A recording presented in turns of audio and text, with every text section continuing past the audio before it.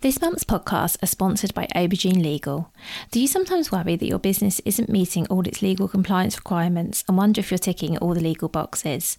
Are you losing sleep worrying about a piece of legislation that you may or may not be complying with? Perhaps you need some help with your client contracts or your data protection compliance. Or maybe you're worried that your website doesn't have the right documents or legal notices in the right place. Perhaps you have a brand that you want to protect with a trademark. How about if you could outsource it all and eliminate all of your worries? If so, then get in touch with Aubergine Legal, a friendly commercial legal consultancy offering practical and clear commercial legal advice without the overwhelming legal jargon, taking the worry away and helping you to protect your business and minimise your risks. Aubergine offers a free 30-minute consultation if you have any questions or want to find out if they can help, and you can access this link and book your free 30-minute call via the link in the show notes.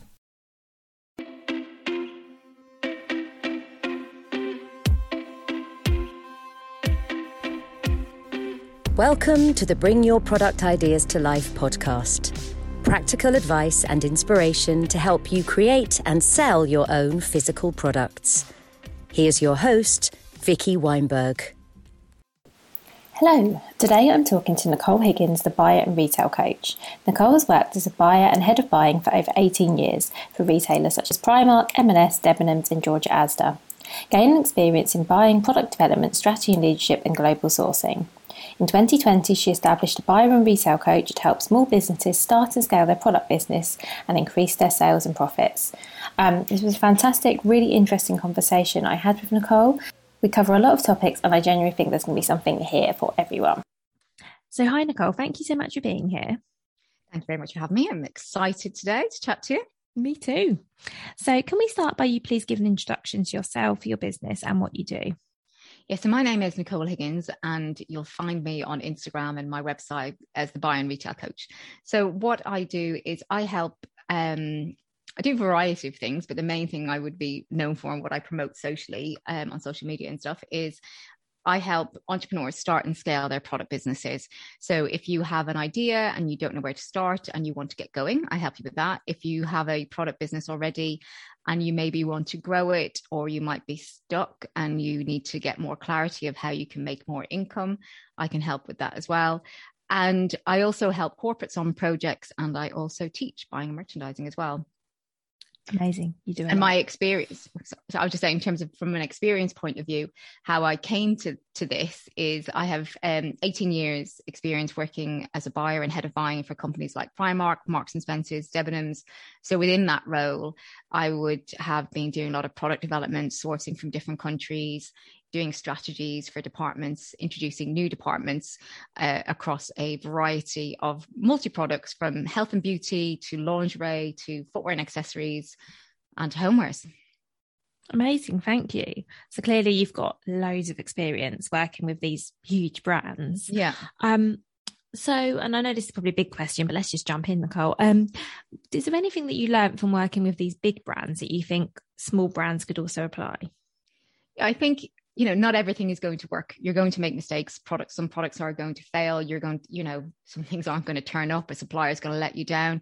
But generally from a product point of view, if something doesn't work, it's that fail fast and move on, because the sooner you can kind of get yourself out of the problem, find a solution and move on, you can start taking more cash again and get money into the business. So that's one thing I would say that a lot of bigger companies do is, and also within that, they review why it didn't work or what happened so that those mistakes aren't made again.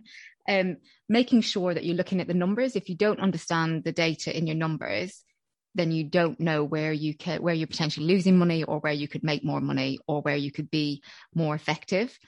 So there, I would say in terms of, obviously there's lots of areas. I think also really understanding your customer, because, and I'll touch on this as well, I'm sure, as we go along, but without your customer, you don't have any business. So, I worked for a retailer, and in their head, they wanted to change their customer profile. They wanted to attract a younger customer, but they'd started then to ignore the existing older customer that they had, and they weren't bringing them on the journey with them of why they were changing things or what they were doing. So they started to lose that older customer, and their profits started to decline, sales started to decline. So really understanding who your customer is and taking them on that journey and making sure you're giving them products that they want and need, and I know that sounds so obvious, but it's just really crucial to get that money in the till. Yeah, thank you. So something that just occurred to me while you were speaking, Nicole, is that often when small businesses start out, they sometimes they have a big brand in mind that they aspire to be like. Mm-hmm. But I'm thinking that actually there's probably some advantages to being a small business, if you see what I mean. What do you think? Do you think there are some advantages to being small?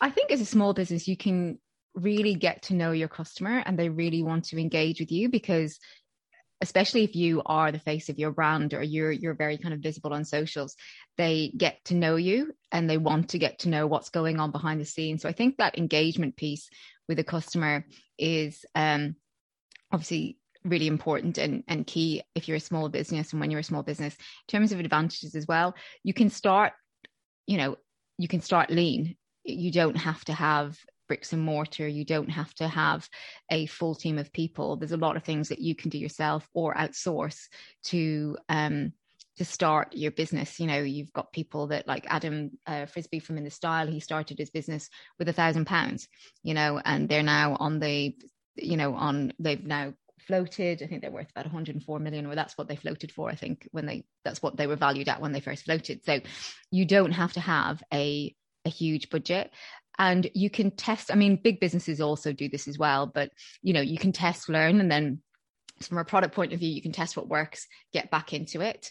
And that's also what bigger businesses do as well. But I think really being close to your customer, you can be leaner, you can outsource things as and when you need to, and be a bit more ad hoc with that, especially if you're starting out yourself. A lot of people try and do everything themselves because they're very conscious of budget, but then you get to a point of, where is your time best spent, and can someone do this quicker and possibly better that I can pay, which then frees up my time to focus on strategy, product, meeting new brands, sourcing new brands, dealing with that supplier issue that you might be the only person that can deal with it.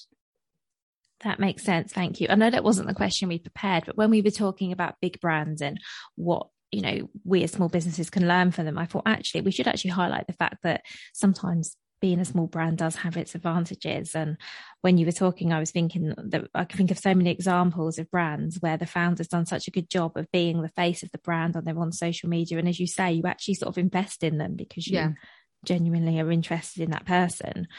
So let's start. Because I've only got you for a limited amount of time. I'd love to get as much advice as possible, please. Right. So if I start talking too quickly, you'll have to give me time to slow down. So I would love to have your advice on, I'm going to start right from the beginning here. So I'd really love to have some advice from you on, so you're a new brand and just looking to get started, maybe around sort of developing and sourcing a product. So let's talk about that first. So first of all, before you start developing your product and sourcing it, you need to understand, it's like taking it back to that customer and who your customer is, why you're doing it, why is your product different to what else is out there on the market. So really understanding your customer. So I recommend that you do customer research, and someone to follow for this and who gives great tips on this is a lady called Katie Tucker, who is on Instagram. You can find her as the product jungle. And but definitely reaching out to your audience. And if you're starting out, you're like, well, hang on a second, I don't have an audience, but you know who your customer is, you know where they would hang out, what their behaviors are. So you can find groups that they might be in. You can look at places like you can also look on forums and see the kind of conversations that are going on, so you get a bit of an insight into what their pain points are, what they're looking at. Also, a good tip that someone gave me once is so if you're developing a product, let's say it's a self-tanning product, and you can go on Amazon and have a look at the bad reviews for that product category. And it might be, it streaks, it didn't dry, it was tacky, it had a bit of a funny smell. So all these things that you don't want your product to have, and you want to be able to shout about the positives of it rather than those kind of things. So creating a customer questionnaire, doing your market research on that side of things, making sure that you're in a category that is growing, then there is potential. or that you're offering something that's different from either a price, a product or a service or a quality to what's already out there. So I'd really look at the competition and benchmark yourself in terms of where do you fit from a brand positioning. You know, what's your pricing going to be? What type of product range do you want to have? So really getting that before you start getting into the nitty gritty of it, having that bird's eye view of your product, your business, your customer. So understanding who your target market is, like I've said, doing your research on that, knowing where you're positioned in the market from a brand point of view, and understanding your looking at your branding, your values, your missions, knowing your why. And so there's so much work to do before you start going, right, let's find that supplier. You know, there's so much kind of pre-work for you to look at before you dive in and start spending a whole load of money on samples and time finding the right supplier for you. So once you understand all of that and you know you've got a minimum viable product, then from a sourcing point of view, it's knowing also what you need. Like, what won't you compromise on? Does it have to be a certain price? Does it have to be a certain quality? Does it have to be sustainable? You know, kind of understanding those type of things. And then do you want to make it in the UK? Do you want to make it in Europe? Are you not really bothered where you make it as long as you get it for the right price, the right margin, and maybe it's sustainable fabrics, but you're open to have it made in any country? So thinking about those kind of things. Obviously, when you're starting out, you want to start small. So from a supply-based point of view, you're looking for a supplier that can make smaller quantities. And finding your suppliers, there are a couple of places you can find suppliers are LinkedIn. Common Objective is a good one for sustainable suppliers.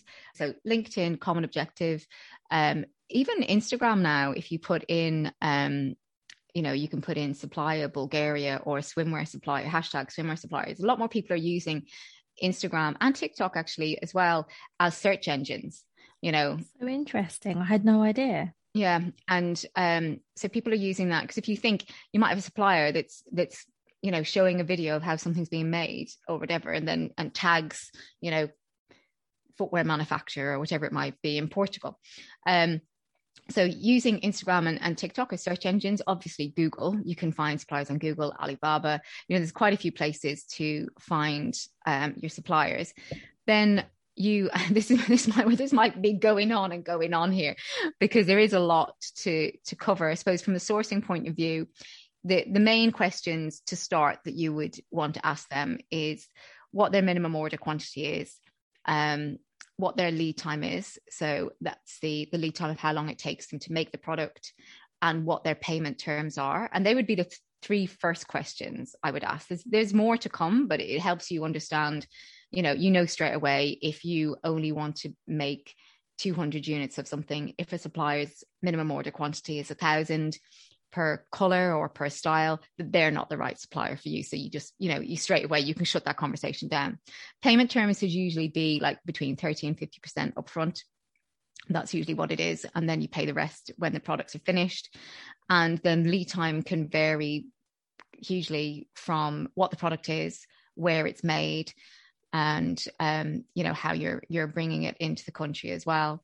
So there are some of the things to think about. And from a sourcing point of view, I would get things cross-costed from a couple of different suppliers. Then when you've narrowed it down, have Zoom meetings with them, because it's about the relationships as well, and choosing that supplier. If you can go see them, if you're in the same country, I would go and see them. But building those relationships is really key as well.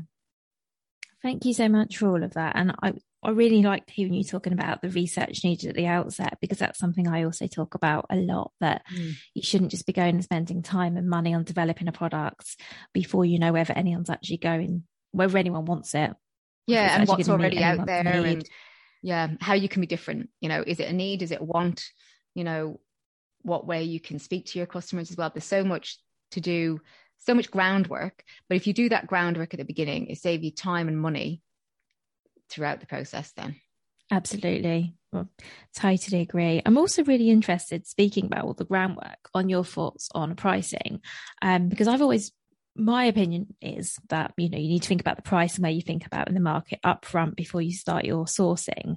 But then you do see a lot of people talking about, and I talking about, go and get prices and then work out what you're going to sell it for based on what you can source it for. Personally, I don't think that's the right way about it, but I'd love to know your take on that. No, I agree with you. You should have an idea in mind of where you want your prices to retail at, regardless of what you've had back from suppliers yet. You should understand, right, for this product, for this quality, I want it to be £100,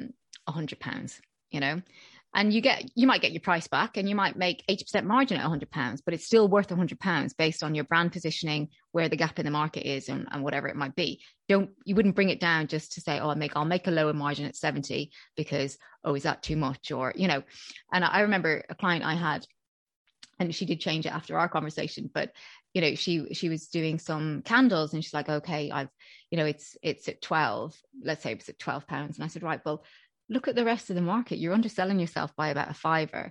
You want to be in these type of retailers. That product at that price is too cheap for those type of retailers. They'll think you're not on their level. But she was like, oh, I was making a healthy margin at this price. And I was like, yeah, but it's not always about that. You can make more if you want, you can make more from a profit point of view. But yes, I would always agree, look at where you should be positioned first and then work it back to, look at where you need to be from a price point of view, rather than getting your cost prices and then just multiplying it out to wherever, because, generally you might make mistakes there. Absolutely. Because I've also seen it in a few instances happen the other way, where somebody has got the price and they've gone, okay, so what I'm trying to say is they've overpriced their product based on the production price, because they've gone, oh, the only way I can make a profit is if I price this at £25, but everyone else is pricing theirs at 16. Yeah. And then they wonder why they're maybe not making any sales. So yeah, I mean, so my advice will be, if that's the case, then possibly you need to look at changing something at your product, looking different countries for suppliers, or changing something, or maybe going, actually, this just isn't what I want, actually isn't profitable. But I certainly wouldn't advise setting a higher price than the market, than is suitable in the market, just because that's the price it's going to cost you to make it. Absolutely. And I think that's why when you're looking for your supply base at the beginning, understanding, and you don't need to share it with your supplier if you don't want to share what kind of cost price you need at the beginning, because you want to wait and see what they come back with.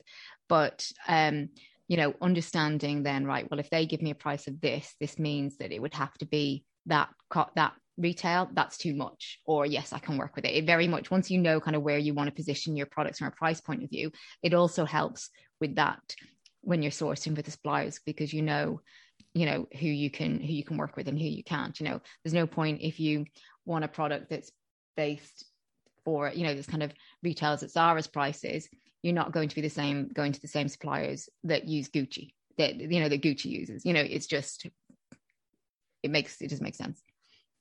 Thank you. So let's move on a bit and talk about actually launching a product. What's your best advice for how to have a successful product launch?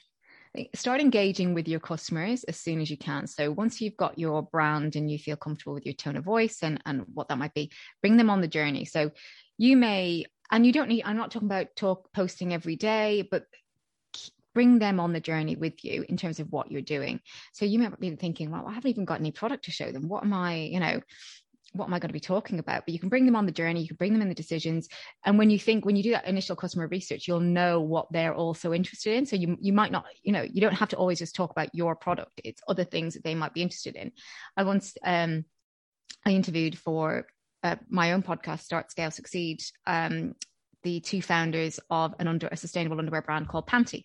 And they were communicating with their customers and set up their socials about a year before they launched. They didn't intend it to be a year, but with supply issues and whatever it might be, it ended up being a year. But they then did a Kickstarter campaign, and those customers that they had engaged with, those people and followers on social media they'd engaged with, they funded their Kickstarter campaign. So without doing that engagement piece and starting their social media accounts, they wouldn't have had that funding. So what I would definitely say is, don't turn up and go, yeah, I'm here. You have to put groundwork in and expect people to be flooding to your website.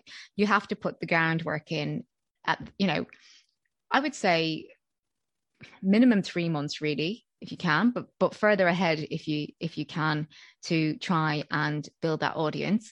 I'd also, so you're engaging with them, you're looking at other, and you don't have to, you can be commenting on other accounts that you know that they have an interest in that. So if you're a fitness brand, you might be following a nutritionist, you're commenting on the nutritionist posts, people are then seeing what you're saying that's relative to what they're talking about, they go check you out. So it's doing that engagement piece as well.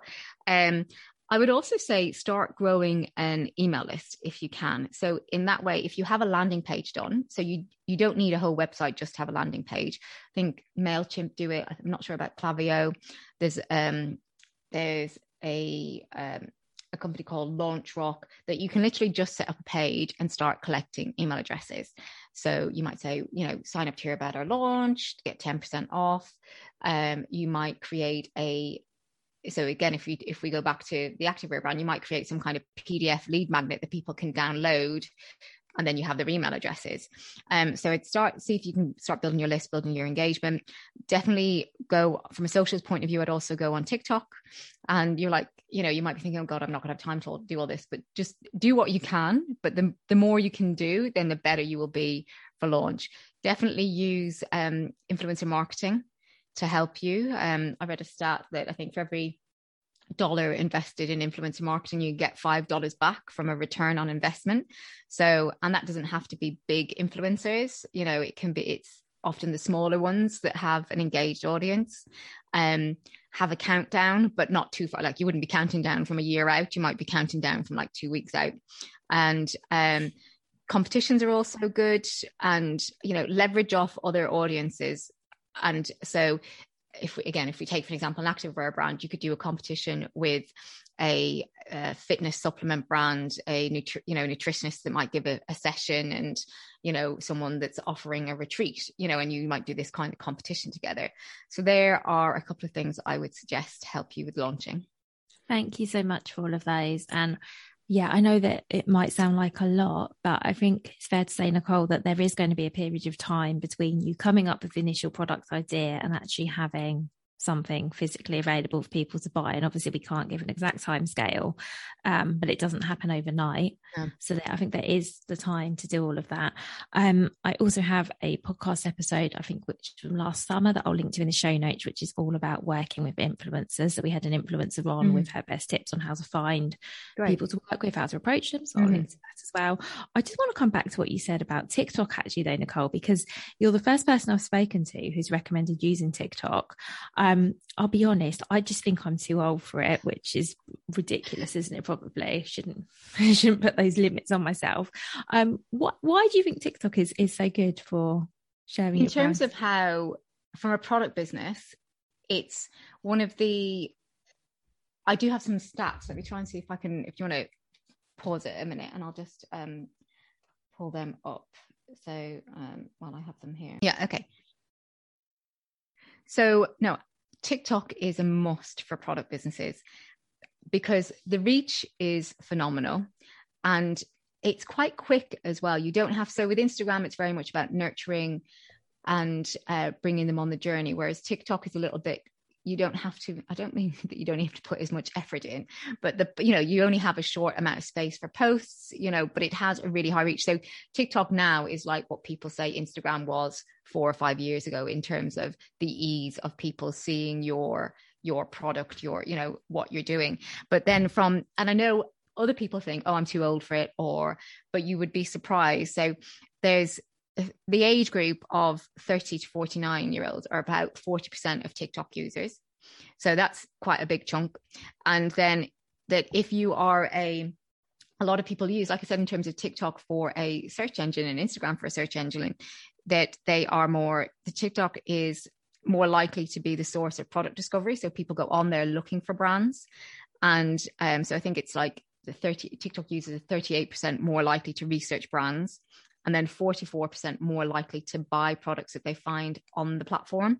So, and very likely to engage with the brand. So I do think, and I've had a client of mine and she did a video and she had 3 million views on it, So to be able to put your product in front of 3 million people potential customers, not all of those are going to be customers, obviously, your website will crash, but it's free, it's organic, all the how-tos. And the way I would suggest you kind of start off is look at the brands that are in your product type and what type of things they're posting for you to get inspiration on, not copy, but to get inspired by, see what the kind of things that have had the high views, use trending audios.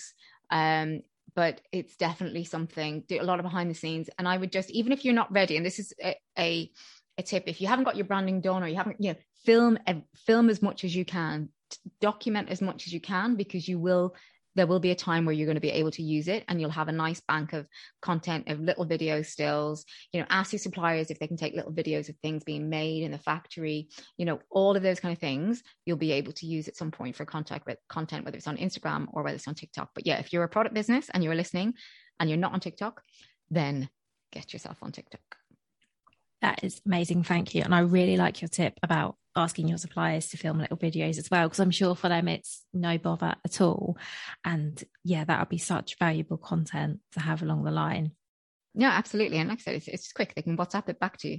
You're not, because you probably only need like a 10-second, 30-second little video, or they could do something that's a bit longer and you can edit it and snip it. But all content. I know it sounds stupid, but you going to the post office with loads of parcels is content, Yeah, that's amazing. And you know what? I'll be really honest. I've never even looked at TikTok. I've never opened it. I was about to say never downloaded it. I'm assuming you can go on websites as an app. Yeah, I'd say one thing I'm going to do after this, Nicole, when I have my lunch, is I'm going to go on TikTok and have a look. No, you should. I mean, and I'm guilty in terms of I've only just started going on it as a platform myself, mainly because I'm launching my own product business later on in the year. But it is definitely, the results I can see from customers and where they're getting their traffic from to their website is very much like TikTok and Instagram. Amazing. Thank you. Okay. So is there anything else you wanted to talk about around launching your product before we move on?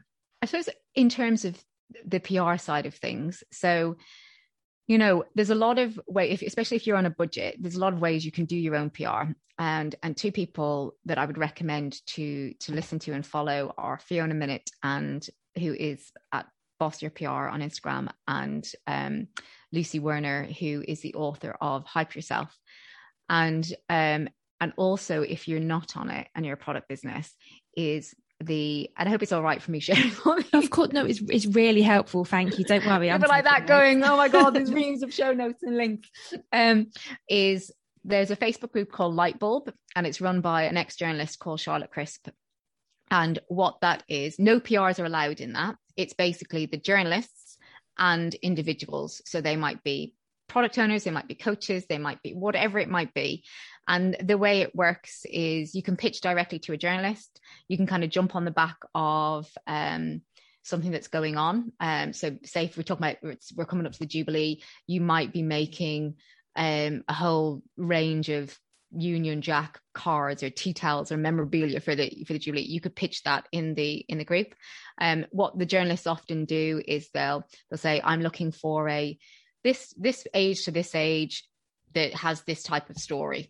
And even if it's not related to your business, but you fit into what they're looking for, then your business may get mentioned or could get credited.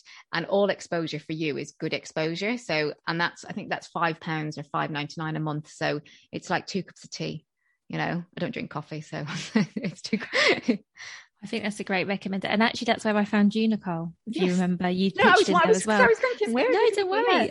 There's lots of, I think that it's great for all sorts of opportunities and making connections as well. And collaborations and stuff. So that you might be other product businesses that you want to collaborate and do a live with, or go on a podcast, or, because they do a podcast shout out as well. So yeah, definitely I would recommend to join that group as well. Thank you. So let's move on, if that's okay, and talk about how to successfully grow and scale your product business, because I think it's one thing to have an idea, do your research, source your product, launch a product, and then hopefully you're at a stage where sales are going well. What sort of things would we be thinking of doing if we want to expand? I would go back to your bird's eye view again in terms of, right, you're making this much money in the business. What are your financial goals? Where do you want to be? You know, I would kind of brain dump on a piece of paper first, really kind of like, right, what do you want? Is wholesale what you want? Do you want to be in more retailers? If you're currently turning over 500, do you want 500,000? You know, do you want to get to 500, another 500,000 in the next 2 years, or whatever it might be? So I would set your goals. I would set your financial goals and your kind of other activities in terms of, right, I have other goals, like I want to get more press, I want to do more influencer marketing, or those kind of things, in terms of what do you want to where do you want to get to from an income point of view, very much so.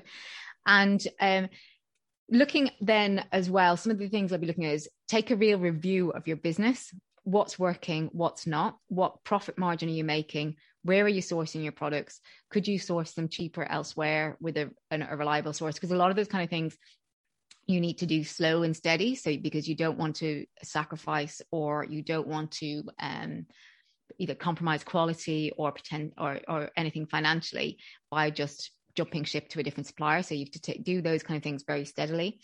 And you might not decide to move your whole range. It could just be parts of it. So kind of looking at, you know, what's working well for you, do more of that potentially, but also going back to your customers again. You know, if you're already established, you're going to have an email list. You're going to have an established social media channels. So I would create that kind of questionnaire and be like, right, what else would you like to see from us? And maybe list certain product types that you're interested in doing, or that you feel that there's a gap in the market based on research that you do again, you know, of what else could you do? What else are the other people doing that are in your competition that you think you can do better from a product, price, you know, quality, service, and get some feedback from your customers.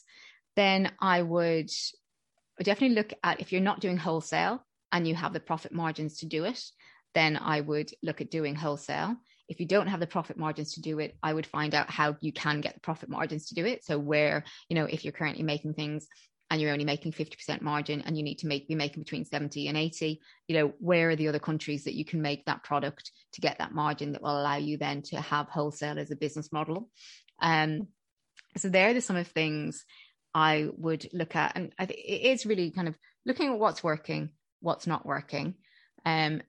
Looking at, you know, if you're not looking at maybe your advertising and marketing spend and speaking to people about how they can help you on that side of things and what the return could be or what the cost of investment is on that.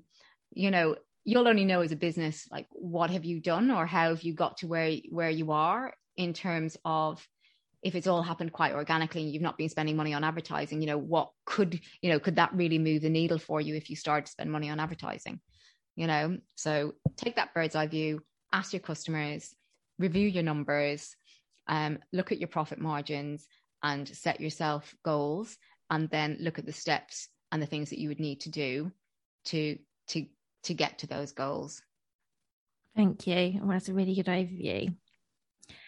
Just a few final questions before we finish up, Nicole. I'd love to know, are there things that you often see that small businesses overlook, or perhaps common mistakes you see that are made that would be useful to highlight here? Actually, can I just go back to that grow and scale question? Yeah, of course. Sorry. So just as well, in terms of from a growing point of view, really look at your website and how it's functioning and if it can be better or what else you can do. So you've got people, you know, how can you increase your conversion? So you've got views coming into your website. You know, is it working the way it should be working? Can you improve the speed, the navigation? Because all of those will help retain those customers on your website. And also quick wins that you can have a look at, is increasing your average order value. So you might if you don't have it already, you know, have those kind of, you may also like, because you want to increase the value of that order once they're on your site, and that will help increase your sales as well. And also I would have a look at your pricing structure, and in buying in retail, we call it a good, better, best.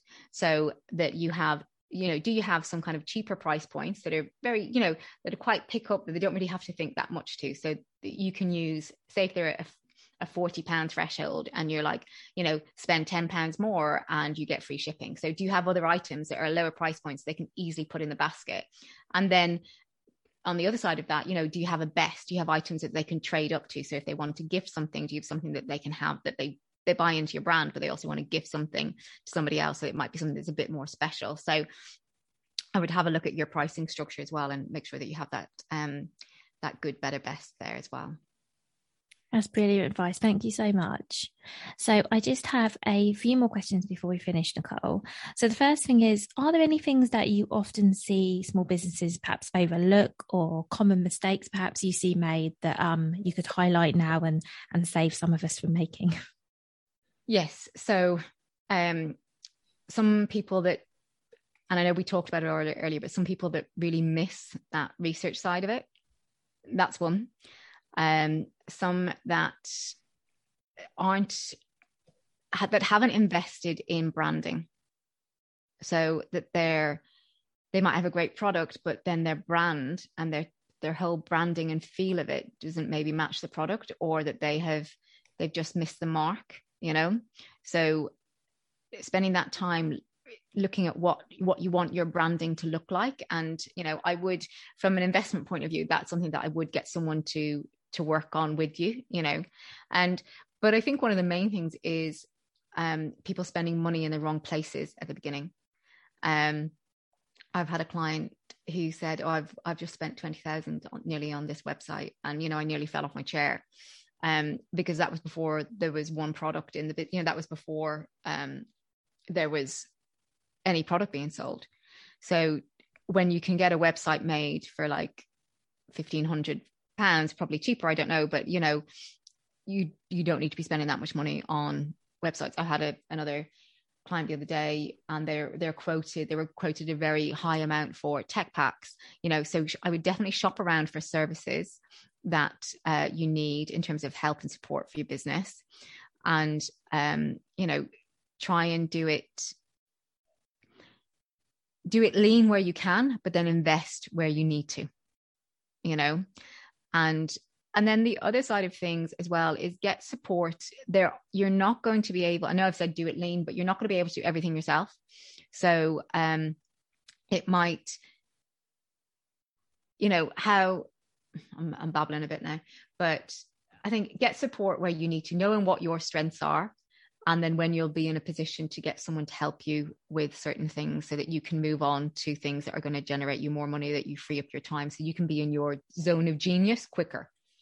Yeah, absolutely. That does make sense. And I think, like you say, while you want to be lean and should be lean, ultimately, if you're not going to be able to use a website builder and make a website that looks professional, then perhaps that's something you can outsource. And I'd also probably say that even if you could do that yourself and you could do a good job, I guess if you are able to outsource, so you can focus on engaging with customers, building an audience, maybe that's also something to consider. I'd say for myself, when I started my own products business years ago, I did everything myself, and I didn't do all of it that well, and stretched myself far too thin. Whereas actually, it probably would have made more sense in the long run to have invested in a few key things just to take the time element away. Yeah. And I think, we're in a place now that there's so many freelance people that can do something for you. Like when I first was doing some things, I was doing something on Canva, and it was taking me forever. I'm used to it now. But something was taking me a day, and I used then a VA that I paid by the hour. But basically what took me a day, she did another version in an hour and a half. So, from a financial point of view, it made sense to use her. But there's so many people now that you can get that are freelance, social media managers that you might need extra support with, VAs that can help you with things. There is a way, and we were just talking about it here in terms of the way, there's a way for you to free up your time in a way that suits you and your budget. You just need to look for it. Absolutely. Thank you. And I think it's also worth saying that it can also be a bit of a false economy to do something yourself. If it takes you a week to build a website, but then actually 3 months down the line, you have to pay someone to do it anyway because the one you built isn't fit for purpose, or something doesn't quite work or whatever. And it's not just even the time, it's probably the stress. I mean, me trying to build a website would bring me out in hives, would never get done. I would just go procrastinate until, the cows came home. and it would just delay everything. So I think they're the kind of things, is knowing what you're good at, knowing what you might need support at, and when can you bring that support on. That's really good advice. Thank you. So I have one final question before we finish, and I think this might be a hard one, but what would your number one piece of advice be for other product creators or aspiring product creators? I think starting at the beginning, that knowing your customers and why is your product different. That's where I would start, because once you know that, then you have a real belief about your product, and you know that it's going to work. So you have that, it helps with that confidence side of things as well. So that would be, I would say, with know your customers and why your product is different and what it is, what it can do. That's amazing. Thank you, Nicole. And thank you so much for everything you've shared. I think I hope you agree, we've managed to cram a lot in a short amount of time, but I think I really appreciate how actionable you've made it as well.